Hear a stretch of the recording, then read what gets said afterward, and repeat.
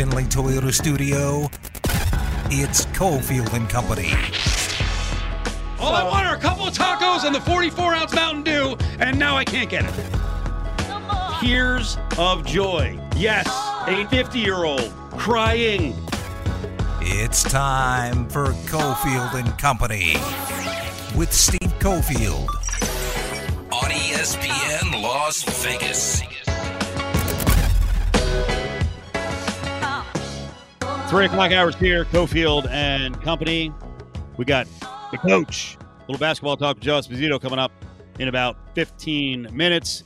Tears of joy. I may cry again on a football field this season. I'll explain. Let's get to it. It's time for the 3, presented by Nova Home Loans. Call now at 877-700-NOVA. What if UNLV football wins 4 or 5 games this year? Will I weep on the field? And that's not to rip on the Rebel program, but my God, the expectations are just a little bit low from the bookmakers. Numbers are out. Over-under win total for the Rebels for a full season, 1.5. Oof. Not good. It's a tough schedule. We don't know if they have an alpha dog at quarterback. So I think that's what much of this is based on. And there are good teams on the schedule. So the schedule was out. It's now been adjusted. And we'll hit this topic later with our football insider, Caleb Herring, in the 4 o'clock hour. Do college football players like Thursday and Friday games? Like lots of them? Because there's been a bunch of switches on the UNLV football schedule. We already knew the Thursday opener, September 2nd. I guess I sort of exploded the lead on that one. The opener's on a Thursday. So they're going to play Eastern Washington. Not a big deal. I'm not talking about in terms of opponent, but you'll know ahead of time target for game 1 is Thursday. Then after that, they've got a couple of Saturday games at Arizona State, home, Iowa State. Iowa State, tough team, over under 9.5 wins. And then a lot of the Friday games in conference have been moved to a lot of the games in conference. I keep saying Friday. A lot of the games in conference have been moved from Saturday to Friday. So September 24th, a Friday game at Fresno State. We'll see what the crowd's like for that one. I think the last time that I was around UNLV as a sideline guy, it was a Friday night spot. And the crowd actually I thought was terrible. And I was told, hey, they're competing with high school football. So I don't know if that one will be a full house. And Fresno's still kind of rebuilding with a second-year coach. Following game Saturday at UTSA. Texas San Antonio, actually a pretty good program, had a good season last year. A couple of Saturday games at home, Utah State, San Jose State. San Jose State, again, expected to be good, 7.5 wins. Then back to a Friday tilt at Reno. That's October 29th. And then to close out the season, one more Friday game. Maybe this is a good thing. November 26th at Air Force can always be a dangerous spot because not only are the Falcons good, but the weather could be horrendous, so at least it's a day game. But yeah, they now have 3 Friday games, and we'll get the reaction from the player, former player, who calls the games on what the players think of having it's not necessarily a short week in some cases. In a couple, no, actually in all 3 it is. They play on Saturday, and then they've got a short week. They got to bounce back Friday, so we'll get that from Caleb Herring. Checking in on Oakland. They're not happy with us here in Vegas.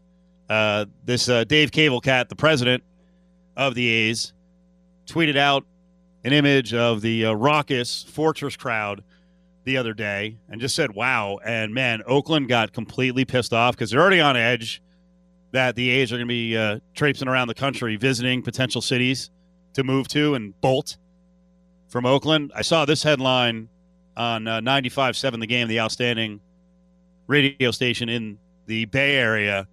Did Dave Cable send the worst tweet in the history of Twitter? A's president checked in live from Las Vegas Knights game. Show a little respect, Golden Knights, all right? We've got the Silver Knights. Soon we're going to have a indoor football team that's going to be the Neon Knights, the Nighthawks, something. Come on, get our Knights right. But, yeah, they're pissed. They're stirring the pot for the fans. Jana on Twitter reacted. Lady, take it easy, all right? Don't get mad at us, okay? We don't have the team yet. We haven't stolen anything yet. Guess you can be mad about the Raiders. But this person on Twitter said, who wants to sit in 110-degree heat to watch baseball? Las Vegas will be a dried-up, post-apocalyptic mess in 10 years due to climate change. Oh, here we go. Here we go. These left-wing wackos. Climate change is real. We will fight the A's move to Vegas. Climate change will be a huge argument against it. Maybe she's got some inside sources that we're going to be all dead here and the town will dry up in 10 years. But I would say this, if they're building a stadium here, it is going to have a roof.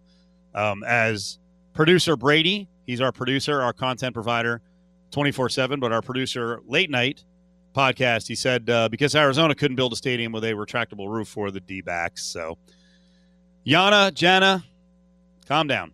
Lady, ma'am, please calm down. Don't hate on us. Okay, we're not the bad guys here. And it's the first of many visits. If you don't know, the A's brass is in town. Yesterday, Clark County commissioners.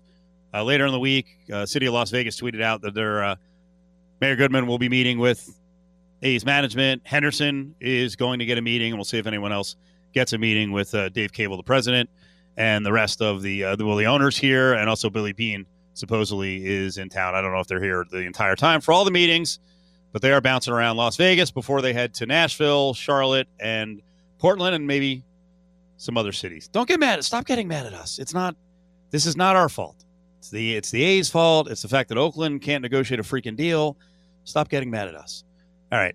No conflict Wednesday. I don't think, unless we talk about the transfer portal, that Joe Esposito is going to start yelling, but maybe he will. Maybe he will, and maybe he'll yell about what happened last night. We got to get it from the coach. How the freak do you defend Luka? Because the Clippers have not figured it out in 2 games. Nova Home Loans brings you The 3. It's a refi raid at Nova Home Loans. With interest rates at all-time lows, now's the time to talk to your local Nova loan officer. 877-700-NOVA.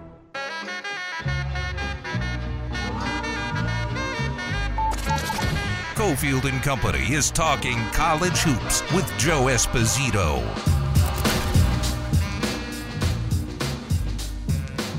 Talking NBA, too. We got 3 NBA games tonight. First one goes down in about 45 minutes. Joe Esposito, the coach. We need to lean on the coach for hardcore basketball knowledge and other stuff. Joe, how you doing, buddy? Doing great, man. Doing great. What's going on in the Valley of the Sun? Can you feel Suns fever even after a loss against the Lakers? You know, I think the fever's getting a little nervous out here. I think game 1, everybody was kind of wondering. When they won it, I think everybody felt great. But then after last night, when Chris Paul went cold on him, he had 6 points, and Booker and Ayton can only do so much.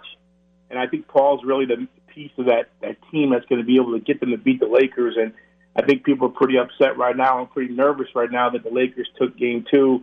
And, man, the Lakers look like they're back on all cylinders when you look at 4 guys in double digits.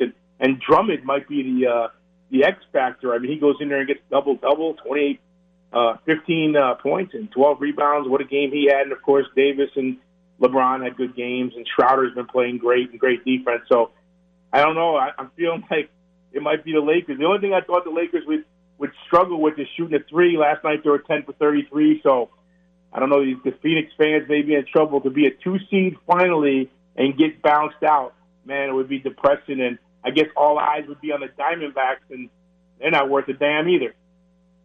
Joe, on the Lakers, I see so much Twitter action, especially from fans of small ball, going after playing.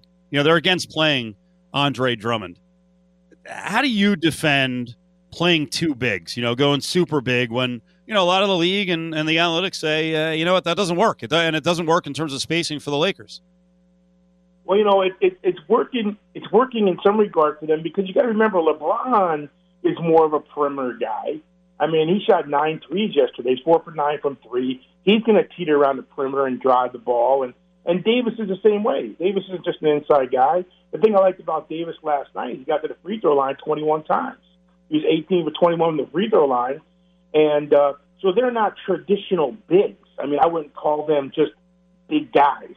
Now, Drummond is a guy that's not going to shoot the three. He's going to pound inside. He's going to be a guy that can go over the glass. So I don't think it makes a difference. Even if you have three guys like that on the floor at the same time, Davis and James can stretch it out. So I think that it's a good combination, and they're hard to guard.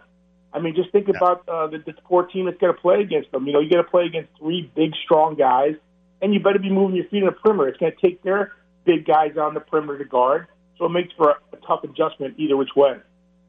I want to get to the Clippers here in a couple minutes, but a little college basketball. First of all, John Rothstein, who's very good on college basketball, although sometimes I think he does favors for coaches. I thought this tweet was really weird. He says, sources, multiple mid-major programs are opting to not play guarantee games against high major programs because it gives the power conference teams a, quote, free live evaluation of future players who could move up via the transfer portal.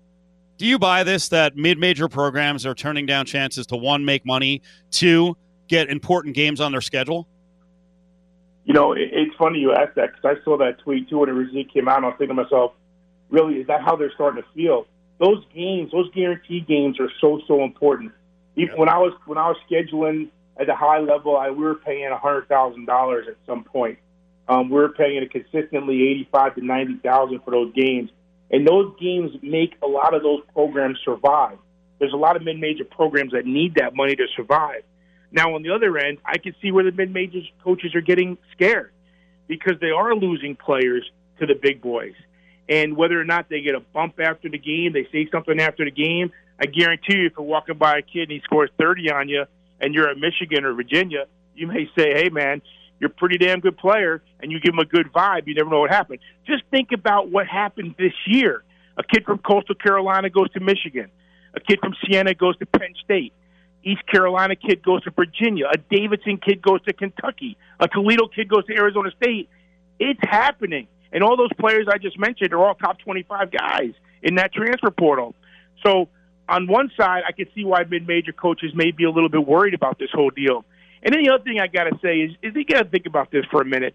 Those high major programs, those high major coaches, they're paying 10 guarantee games, some 8, most 8, 9, 10, depending on what league you're in. They're buying wins. So if you're a high major guy, and I'm not going to throw anybody's name out there, but just think about the high major coaches that have won 600, 700, 800 games. They've bought about 10 of those a year. So over 20 years of coaching, you bought about 200 wins. These mid-major guys, poor guys, got to lose 6, 7, 8 games a year, and they got to rebuttal back. So I was a mid-major coach at one time. I know what it's like. There's probably definitely some guys that are having bad feels about these guarantee games, and if their AD will say, you don't need to play them, I'm sure they're not going to play them. Joe Esposito, former coach all over college basketball, was here at UNLV, Minnesota, Texas Tech, Memphis. You are in Arizona. Boy, Arizona State was like the hit, the belle of the ball early with the transfer portal. They landed a ton of transfers. Then they've had guys leave. They got a transfer from Robert Morris, who was highly coveted. A.J. Brahma, who averaged 21 and 10 at Robert Morris. And wait, now he's not going to go to Arizona State? What the hell is happening, Joe? I know, it's crazy because just remember now, he went ahead and said he was going back on March 26th. Now, 2 months later, he comes back and says he's not coming. So let me say, there's two things that could have happened here. Number one, Arizona State could have said, you know what? We beat out Nevada. We beat out Western Kentucky. We beat out St. Bonaventure to get this kid. We didn't beat out Duke or Texas or Oregon or anybody like that. That might have been one thing. They're like, hey, look, we got to get some better players. I lost a lot of my roster. A few more guys have turned on me. A few more guys have left since 2 months ago, Bagley and the guys that have left the program. So maybe we need to get better players, and let's not tie up that, Remy Martin left. Let's not tie up that scholarship. And then on the other hand, the kid might have saw, you know what, ASU just got the Gaffney kid, 6'9" kid. He was at Ohio State. Then he went the JUCO route. He's 6'9". He's a big guy. I'm probably not going to play in front of that kid. Maybe he pulled out and said, you know what, let me go somewhere I know I can play. And that sometimes happens. So it could go either way. It could have been Arizona State telling them, hey, you need to go. Or it could have been the kid saying to himself, man, I don't know if I can really play here. They just got another kid. I might want to leave. And that's probably what happened.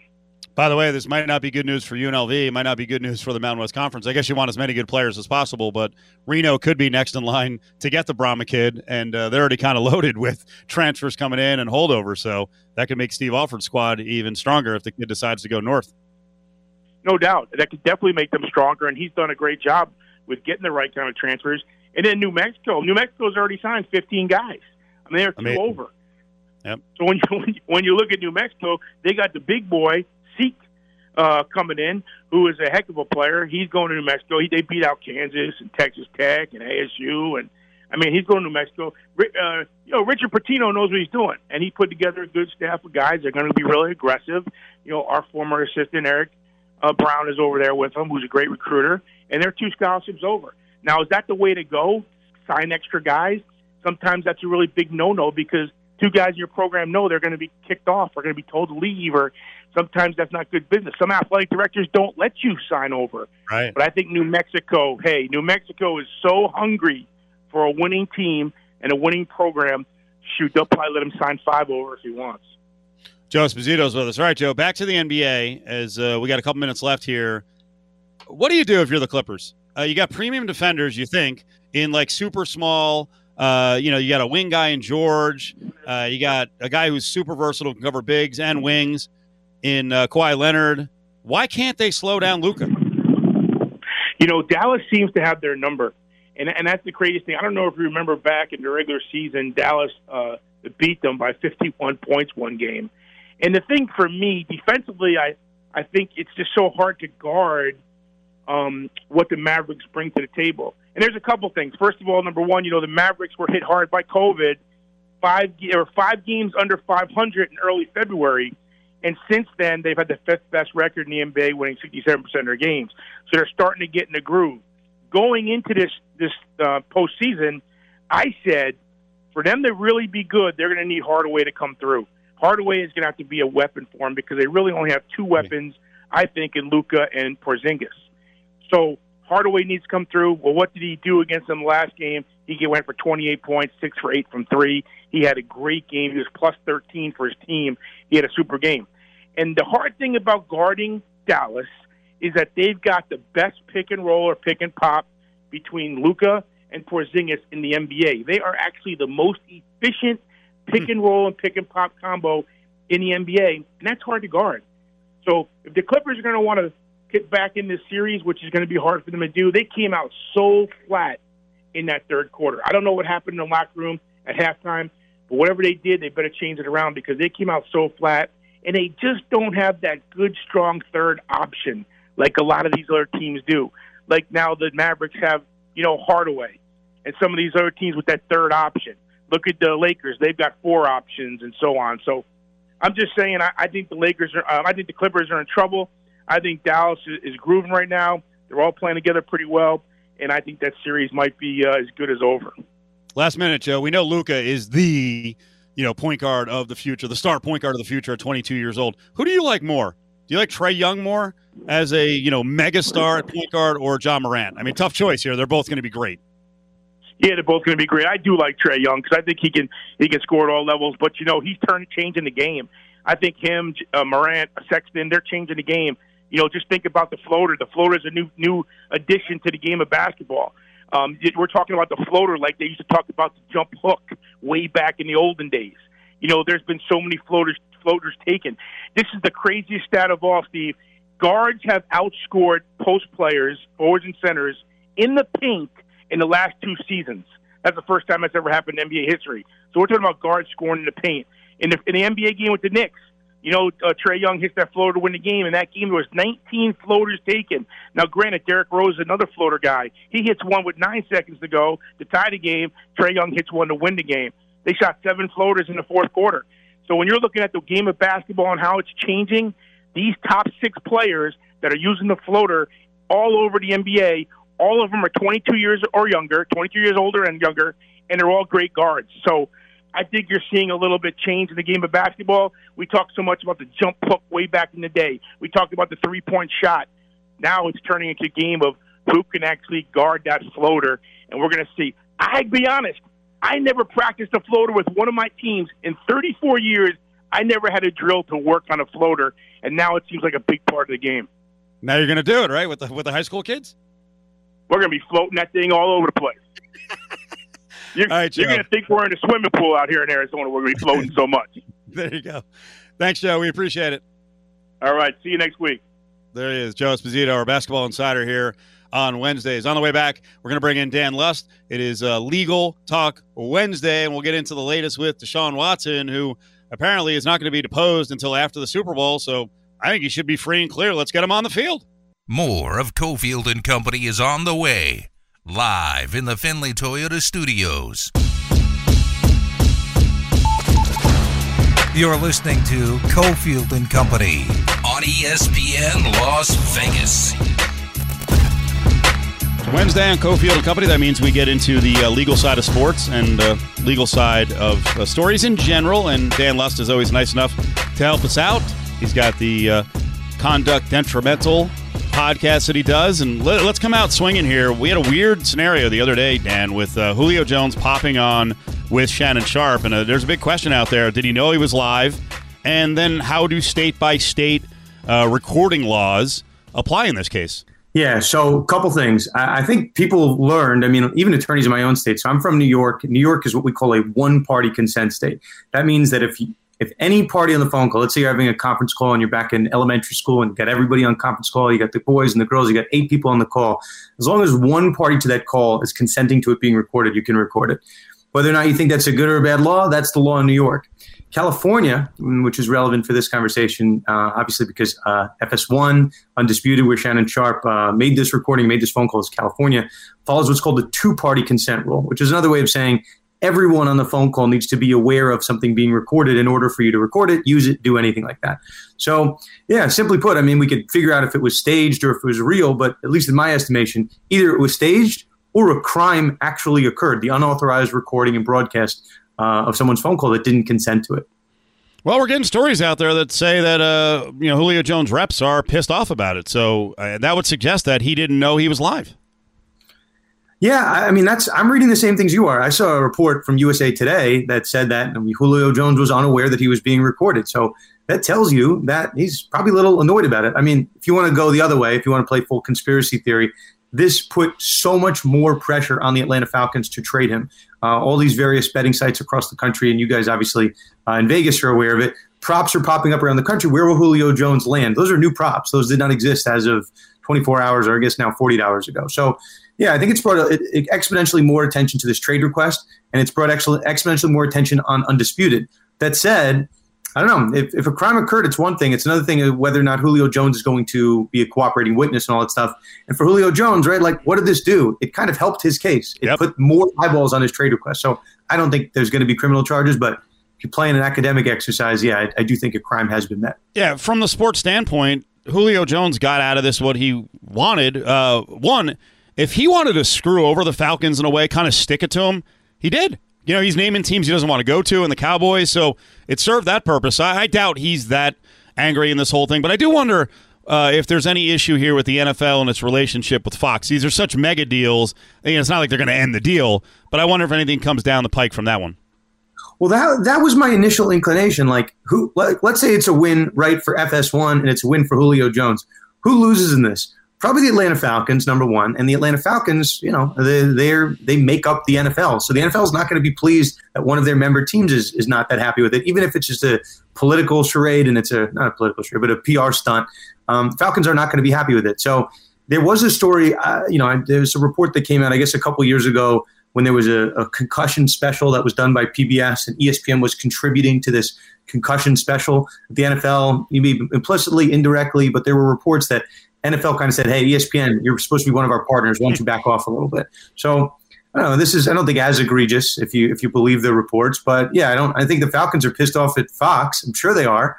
If you want to believe the reports, and the NFL is not going to be so pleased. So yeah, I imagine at some level, someone at the NFL is talking to someone at Fox like, hey, if you're going to do this, at least give us a heads up ahead of time. We're doing our Wednesday legal spot here in Cofield and Company, and Professor Dan Lust, I probably insulted you by not introducing you properly to open the spot today, is here with us. All right, so we're seeing all over the place Deshaun Watson won't be deposed before 2022. It'll be after this upcoming Super Bowl. So the way I look at it, he's free and clear to play this year, right?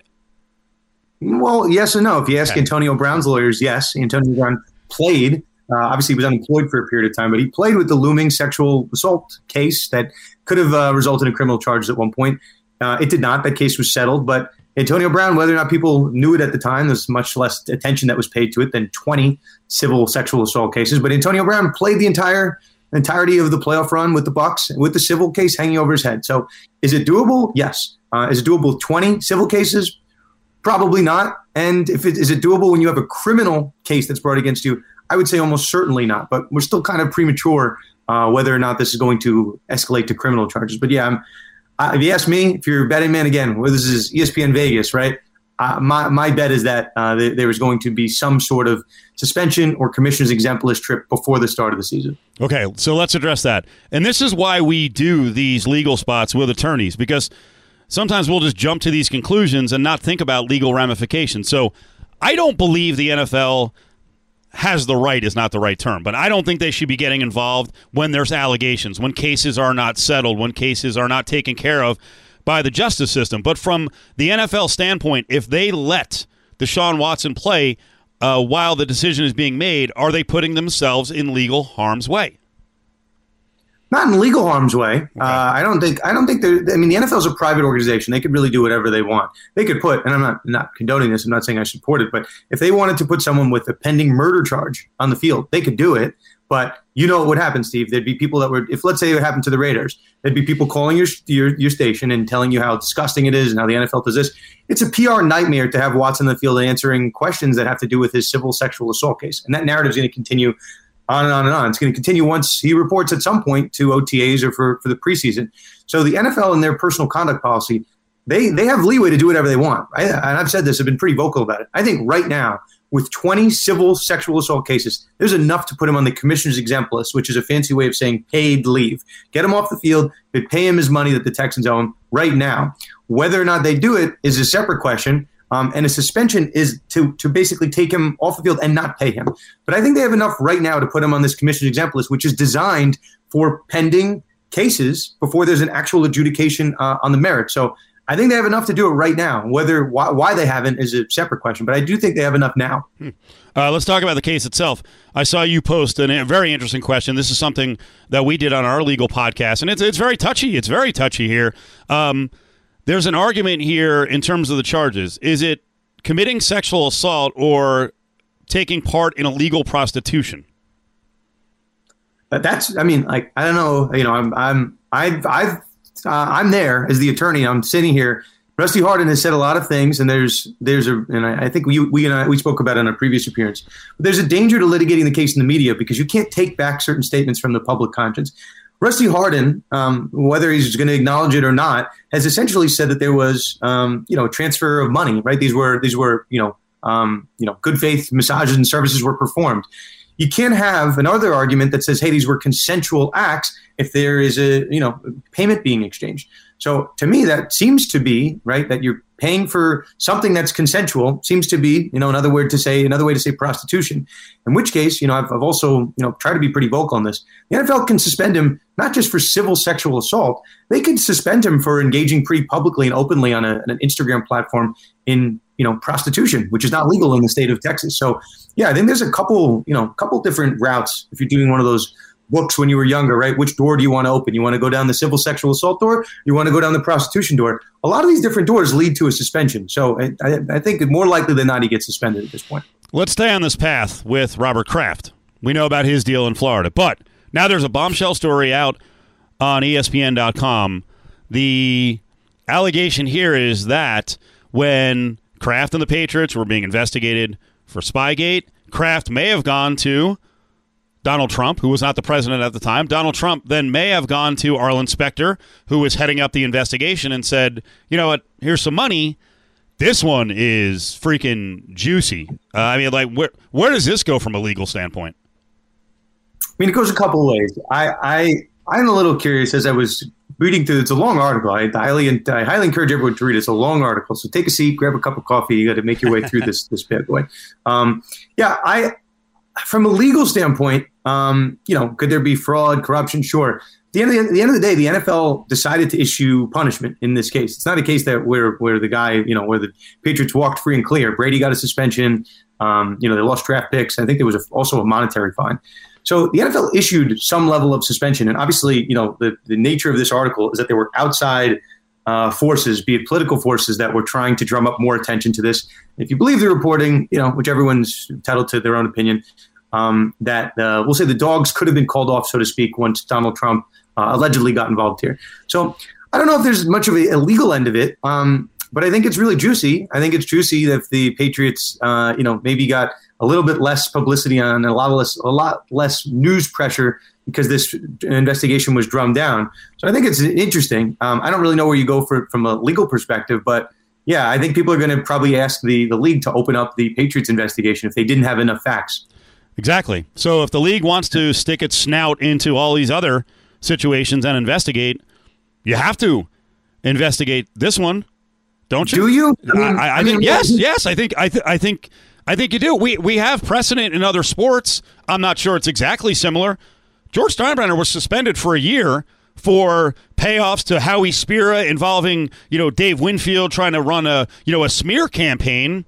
There are some similarities here. Why should but the difference is, listen, baseball went after technically one of its bosses in Big George. I know that Robert Kraft flexes, big muscles, but from an optics standpoint, this is horrific.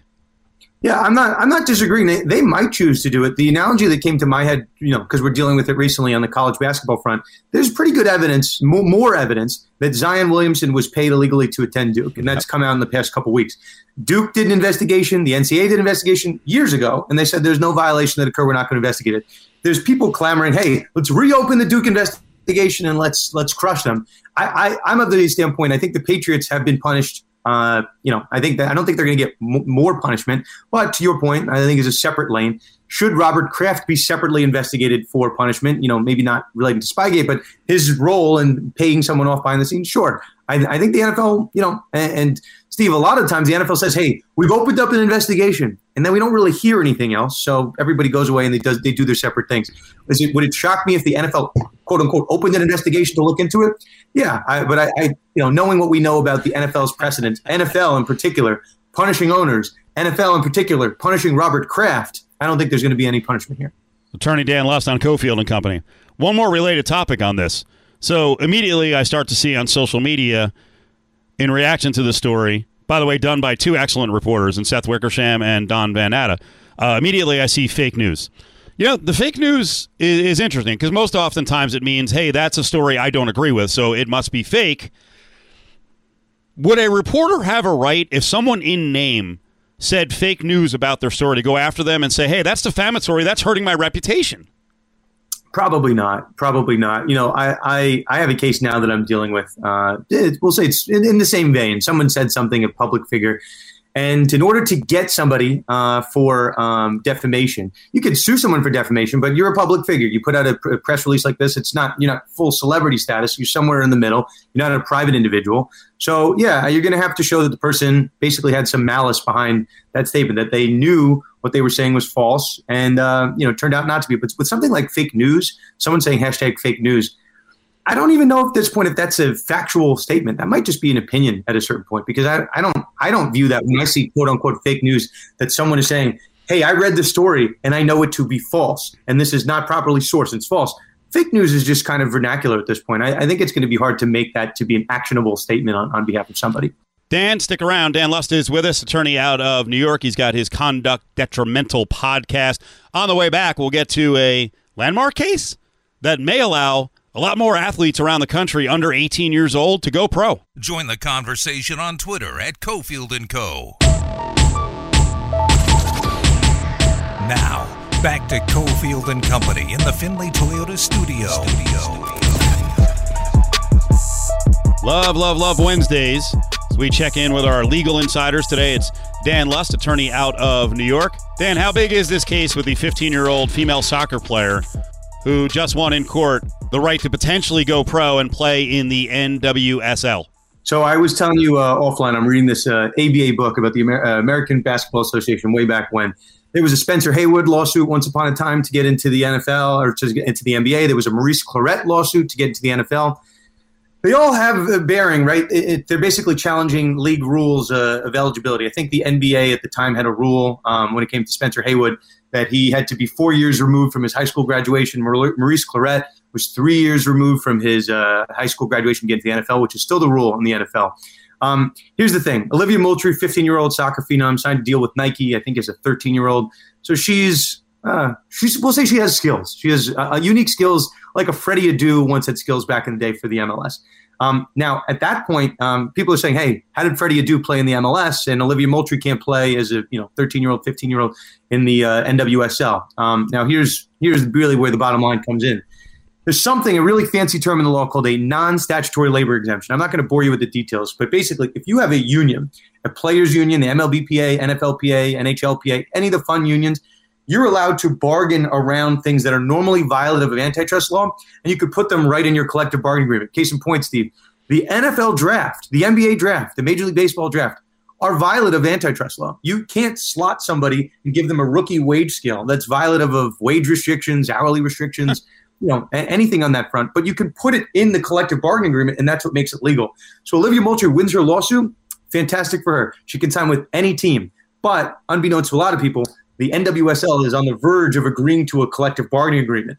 And if the union of the NWSL doesn't want Olivia Moultrie in the league, they can go right ahead and make a law that goes around and doesn't let Moultrie in the league. So we'll see. The battle is not done.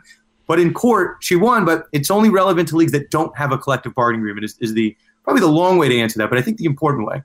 Very offbeat story to close on, and attorney Dan Lust is with us. Professor Dan Lust, he's got the Conduct Detrimental podcast that he does. I saw this one trending on Twitter earlier. There is a steak joint that has now posted a note that says you have to spend $100 minimum per person at the table. That's food and beverage, does not include tax and tip. People are up in arms. This is it legal to do that, to have a minimum? I mean, Steve, you ever go out late at night and there's bottle service and they charge you like $100 per bottle? These private establishments could do whatever they want. Steve, you're from the East Coast. You're from the Northeast. Peter Luger Steakhouse. You're not escaping that establishment without paying $100 per person. Correct. Whether or not it's mandatory or not, you can't just get a bread basket and get out of there. But private establishments can do whatever they want. If people don't want to go, great. The restaurant's going to take away that policy really quick because no one's spending any money. But obviously, all restaurants, just like all businesses, are based on supply and demand. And if they think they can charge $100 minimum per person and not per table, and people are going to pay for it, so be it. And now, Steve, you have me thinking about maybe I should go to the steakhouse if it's that good, sure. $100 a person. Maybe give me a coupon or something that we've endorsed them on the show. But yeah, maybe we'll check it out. It's funny. I've never been to Peter Luger, but my co-host did go there, and he said it was very good. He said the service is interesting because it's a lot of old dudes who are working there, and hey, if they're in the mood to be real nice to you, they're in that mood. If they're not, they may be jerks. I always wonder, has anyone challenged minimum tip requirements for certain table size, like 6'8", people at a table, and said, hey, this is ridiculous. The service wasn't great. I shouldn't be required to pay 18 or 20%. In fact, do you even have to do that?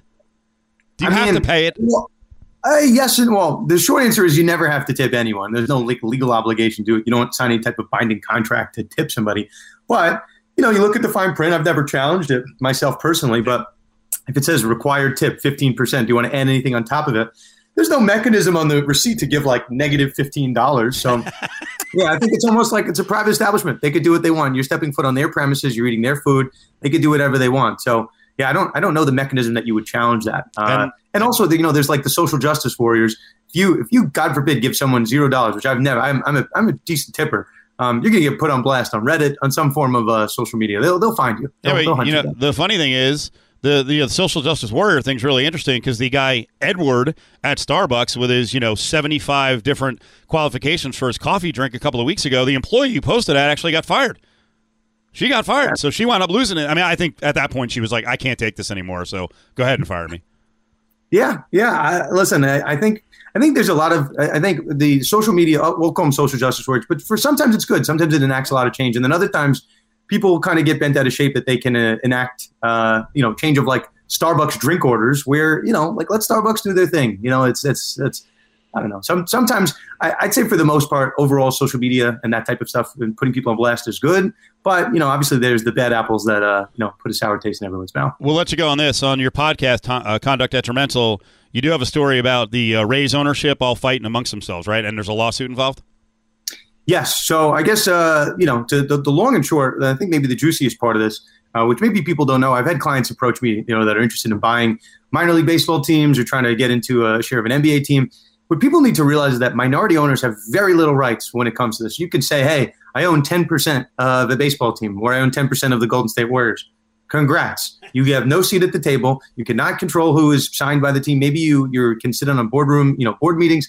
But beyond that, like maybe get a luxury box seat, but you don't really get that much. And you get great return on investment if and when the team is sold. But, it's not really that clear as to what the value of your team is, if it's taxable, who's paying the taxes, if you're paying it or the majority share is paying it. So what's gone on here is essentially, whether or not the Rays owner, Stu Sternberg, who has had the Rays for many years, violated, a number of the agreements, by trying to move the team to Montreal to play half their games up there, by maybe not paying proper taxes and then charging the owners at the end of the year for funds that he shouldn't be charged with. But yeah, it kind of paints an interesting eye in baseball, which is going to come out. And baseball, basketball, minority owner agreements are not uniform. Each deal that a minority owner signs is very different than what the majority owner signs. And we saw this play out. I think I talked about it with you guys. But the Washington football team's in a really messy lawsuit right now it's close to a resolution between majority owners and minority owners. And same deal over in Los Angeles with the Chargers.